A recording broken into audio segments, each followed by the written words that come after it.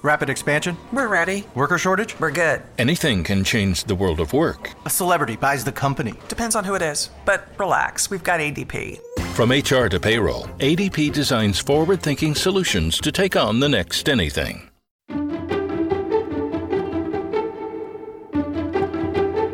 I am Sarah LaFleur, and I am the founder and CEO of M.M.LaFleur. We are a fashion brand and styling service for busy working women.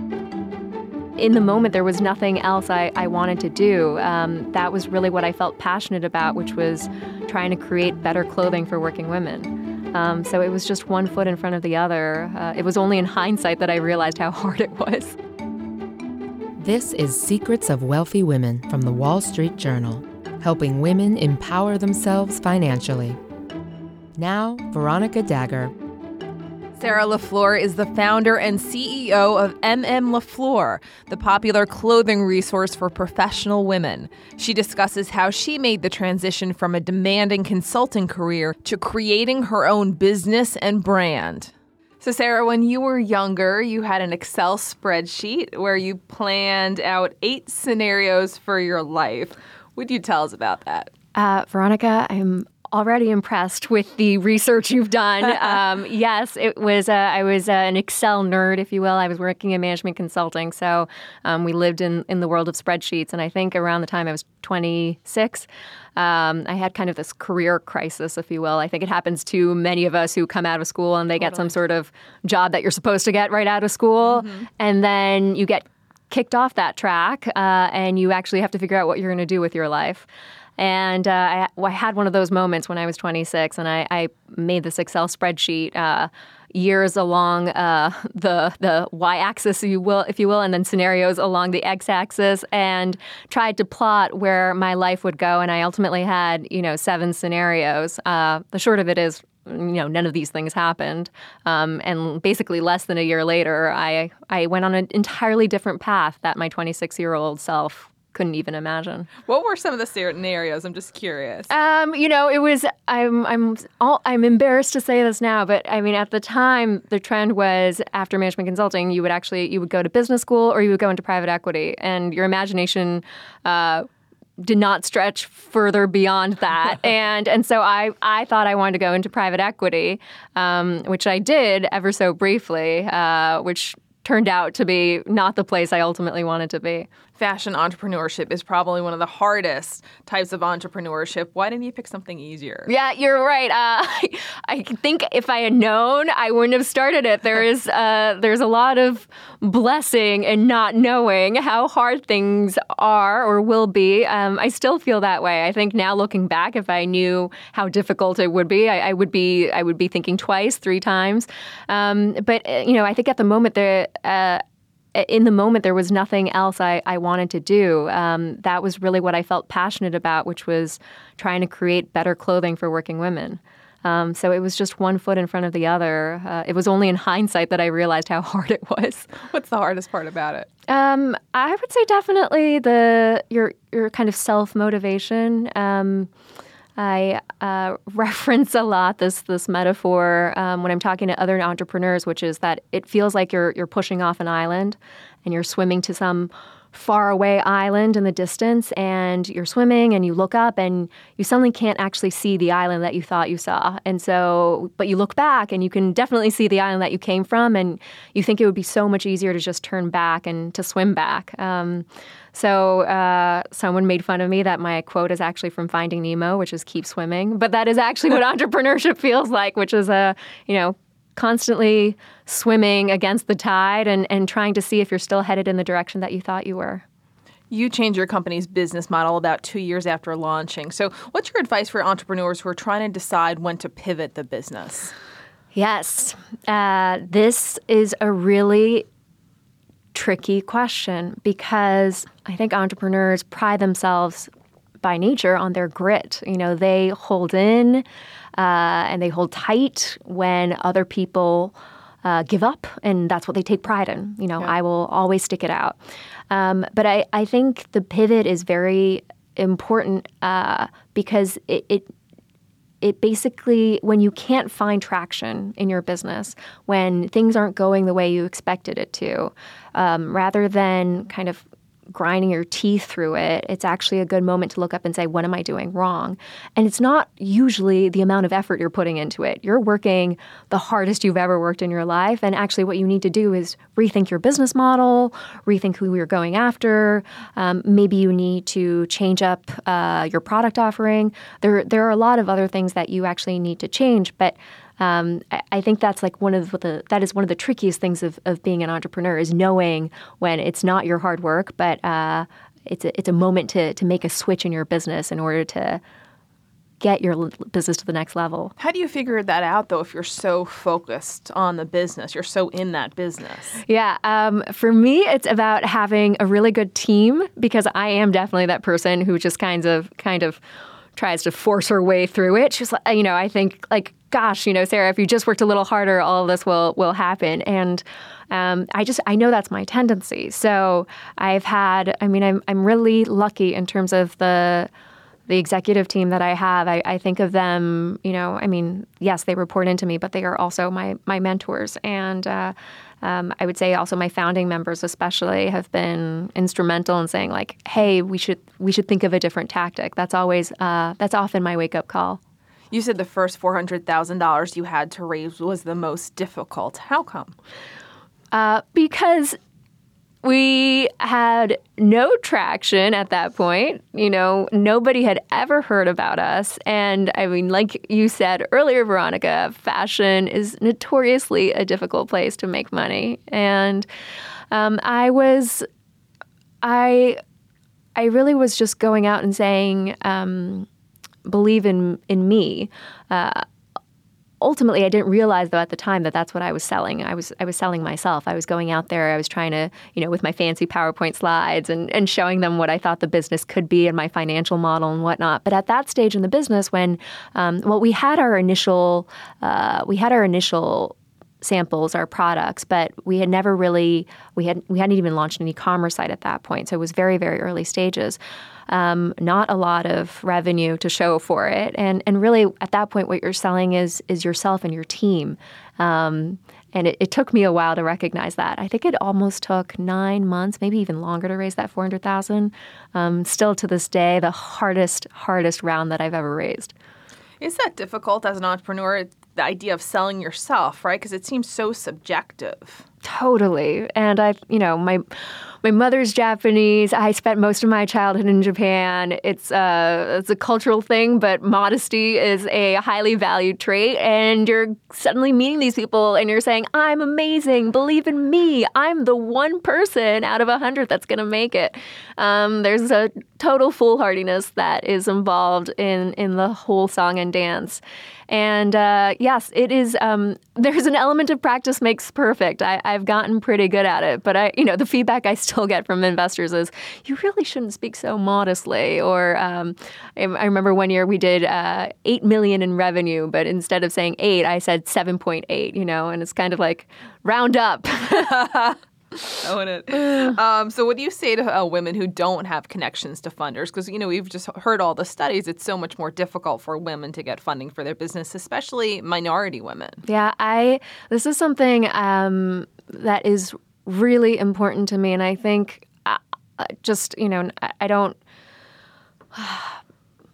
I think if I think about my background, I went to an Ivy League school. I got to work at a fancy management consulting firm and then in private equity. And so in some ways, I am someone who should be connected to all these people. And yet I found it incredibly, incredibly difficult. So I think when women come up to me and say, I am having the hardest time fundraising, I always have to just shake them and say, it is not you. It is the ecosystem. It has nothing to do with what you're doing.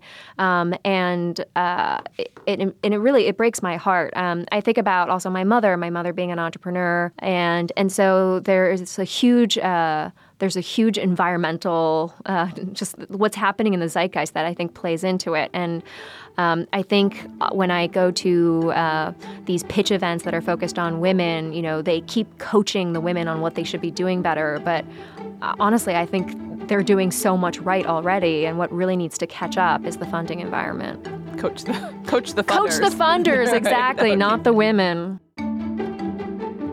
Coming up, Sarah LaFleur explains how running a female-led company helps women find their individuality.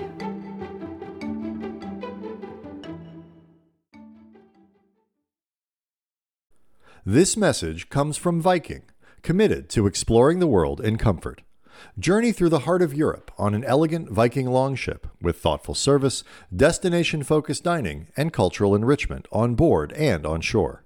And every Viking voyage is all-inclusive, with no children and no casinos. Discover more at Viking.com.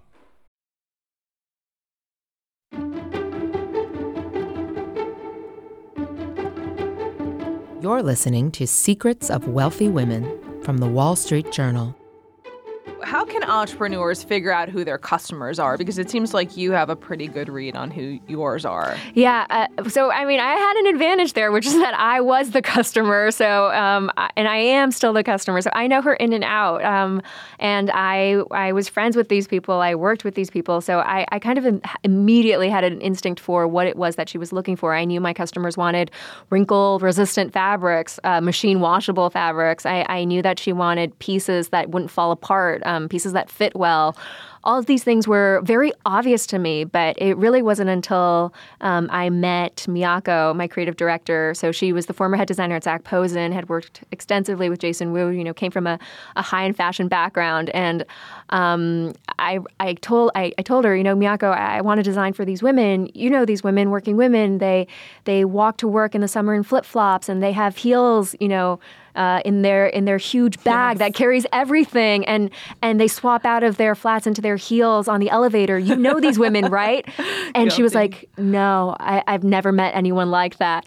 And that was the moment where I was like, yes, this is the huge disconnect between the world of fashion and the actual women out there begging for these clothes. Yeah, it's I think in consumer goods, it's obvious to test your product with your users, but in fashion, that's a really novel concept. And I think that was really one of the reasons that we became successful, is we were actually always testing our products with our customers. We were asking them for feedback.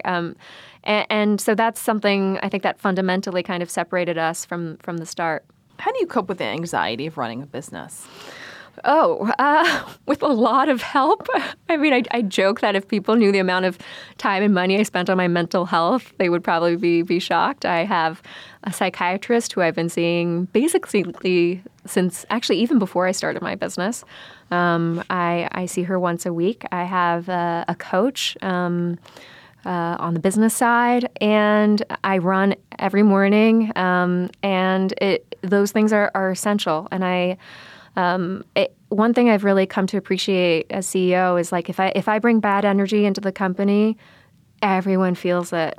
I think of myself as a pretty even-keeled person, but I remember one day I guess I must have slammed the window shut tight. I made a sound when I closed the window. I did not remember this at all. But a few days later, one of my team members came up to me and she said, "Yeah, we knew you were angry that day because you slammed the window shut really tight." And I was like, "Oh my gosh, like, I can't believe people are paying attention to that little thing, And so I really see it as my responsibility to bring good energy into the company. And mental health is a huge part of my being happy. I've struggled with depression in the past. I think it's very common among entrepreneurs, and I really try to own that and be open about it. It's important to talk about it too. Yes. I think that empowers other people to talk about it. So I commend you for that. Thank you. Also, for getting personal here, I understand you went through a difficult time last year, and I was wondering if you would tell us about that. Oh, sure. Yes. This is something that I'm only really beginning to talk about, which is my struggle with infertility. The short story is I don't have kids. Don't have kids yet. But I did go through, over the past 2 years, maybe 3 rounds of IVF and a variety of treatments. I also counted that I'd spent over 200 hours at the doctor's office, going from one to the other. It really became my other job, and I wanted to bring it up because I think the questions around what is it like to be a female entrepreneur? How's it different from being a male entrepreneur? So many things are different, but this is an area that I think very few people talk about. This is just a fundamental difference. Just in the world of infertility, usually most cases are associated with female infertility. Not that male infertility doesn't exist, but there are just so many more things that could go wrong with the female reproductive system. So it's something that has definitely been a big life challenge for me, and learning how to balance this big life challenge with running a startup. It was a whole new test for me. My mother, I think, actually gave me some really wise words, which is she was like, you have two babies right now. You want the baby that you want to make, and you have the baby that's your company. And right now you're going to have to prioritize. And so for now, I've actually just kind of put it on hold. And am focusing on the company, which is the baby I already have, and putting my all into it. But the famous quote of "you can have it all, just not at the same time," that really sticks with me. And I kind of feel like it's almost comical how much I feel like I'm a poster child of that saying. But kind of giving myself a break and trying really not to do it all at the same time, and having a lot of appreciation, I think, for the women who have gone through these struggles in the past, and trying to bring it more to the open, because I think it's still something that most women and men don't feel comfortable talking about. For sure. What would be the piece of career advice you would give to your younger self? I wish I was not so hard on myself. I spent most of my 20s really thinking about what is it that I want to do with my life. I'm not someone who has a ton of passions outside of work. I run, but I run for release. And it's not as though I have this other thing outside of my day-to-day job that I would call my life vocation. Of course, I have a loving husband and a great family and great friends, but aside from that, work is my passion. And so throughout my 20s, I did a lot of soul searching about what this could be. And I think what I wish I could tell myself back then was, to just not be so hard on myself that I hadn't found this calling, if you will. And that if I just did the thing that was in front of me, with 100% effort, then ultimately it would get me to the right place. But let me tell you, I think being in your 20s is really hard. It's really hard. A lot of panic and struggle about who you are as a person, what your professional identity is, and also who you are outside of work. I think you're struggling with all of those things, and so that would be the advice I'd give to myself. Do you think women struggle with this more than the guys? Well, I don't know about that per se, but I would say it's a common topic of conversation with my girlfriends, and I think it's also interesting to see how kids play into it. Now I have a lot of girlfriends who have kids, and they are maybe going part-time, or they're choosing to stay at home, or they're kind of, I call it cruising in their career. They know if they really wanted the next level, the next promotion, they could be putting in even more time, even more hours, but they're kind of putting the brake on that. And so I think there are a lot of factors that come into play, and I think women are more so than men having to constantly figure out how much of themselves to put into their career versus other parts of their lives. And I do think that is actually uniquely female. I was just with my college girlfriends this weekend, and we were talking exactly about that. We thought we would be the generation that would somehow balance it all equally with our spouses. But as we look around, I think that's not necessarily what we see, and just how the environment around us is geared to make mothers the primary caretaker in many situations. That's something we talk a lot about. Still, yeah. What is one fashion mistake you see professional women making? I would say this one is dressing like one of the men. So I I think this is also tied to one of the reasons I wanted to start my company, which is I think a lot of suiting out there is basically male suits just kind of shrunken down into women's bodies to fit women's bodies. And it's often not a look that looks great on women. Women have curves, it's the boxy shirts, the boxy blazers, they're not meant to actually, they were never designed for women's bodies. And so that's one thing that we've really emphasized. Miyako, my creative director, she's a genius when it comes to fitting clothes against women's curves. And she always says, I design in 3D, not in 2D. So I think that's what our customers most notice about our clothes is just the fit around the curves. And then we also then put our clothes on women of all body shapes and sizes before we actually go into production, which I promise you is a thing that 99% of fashion companies don't do. Women have curves, and I think that's really something we're trying to own through the clothing we make. Time now for your secrets. I am Sarah LaFleur, and my money secret is to create your own opportunities. If you don't like the size of the pie, then you should try to make it bigger to accommodate you. And if you don't like the flavor of the pie, then you should make your own pie. Be sure to check out our ebook based on the Secrets podcast. WSJ subscribers can download their copy of Resilience, How 20 Ambitious Women Use Obstacles to Fuel Their Success, for free on WSJ.com today. This episode was produced by Tanya Bustos. I'm Veronica Dagher. Thanks for listening.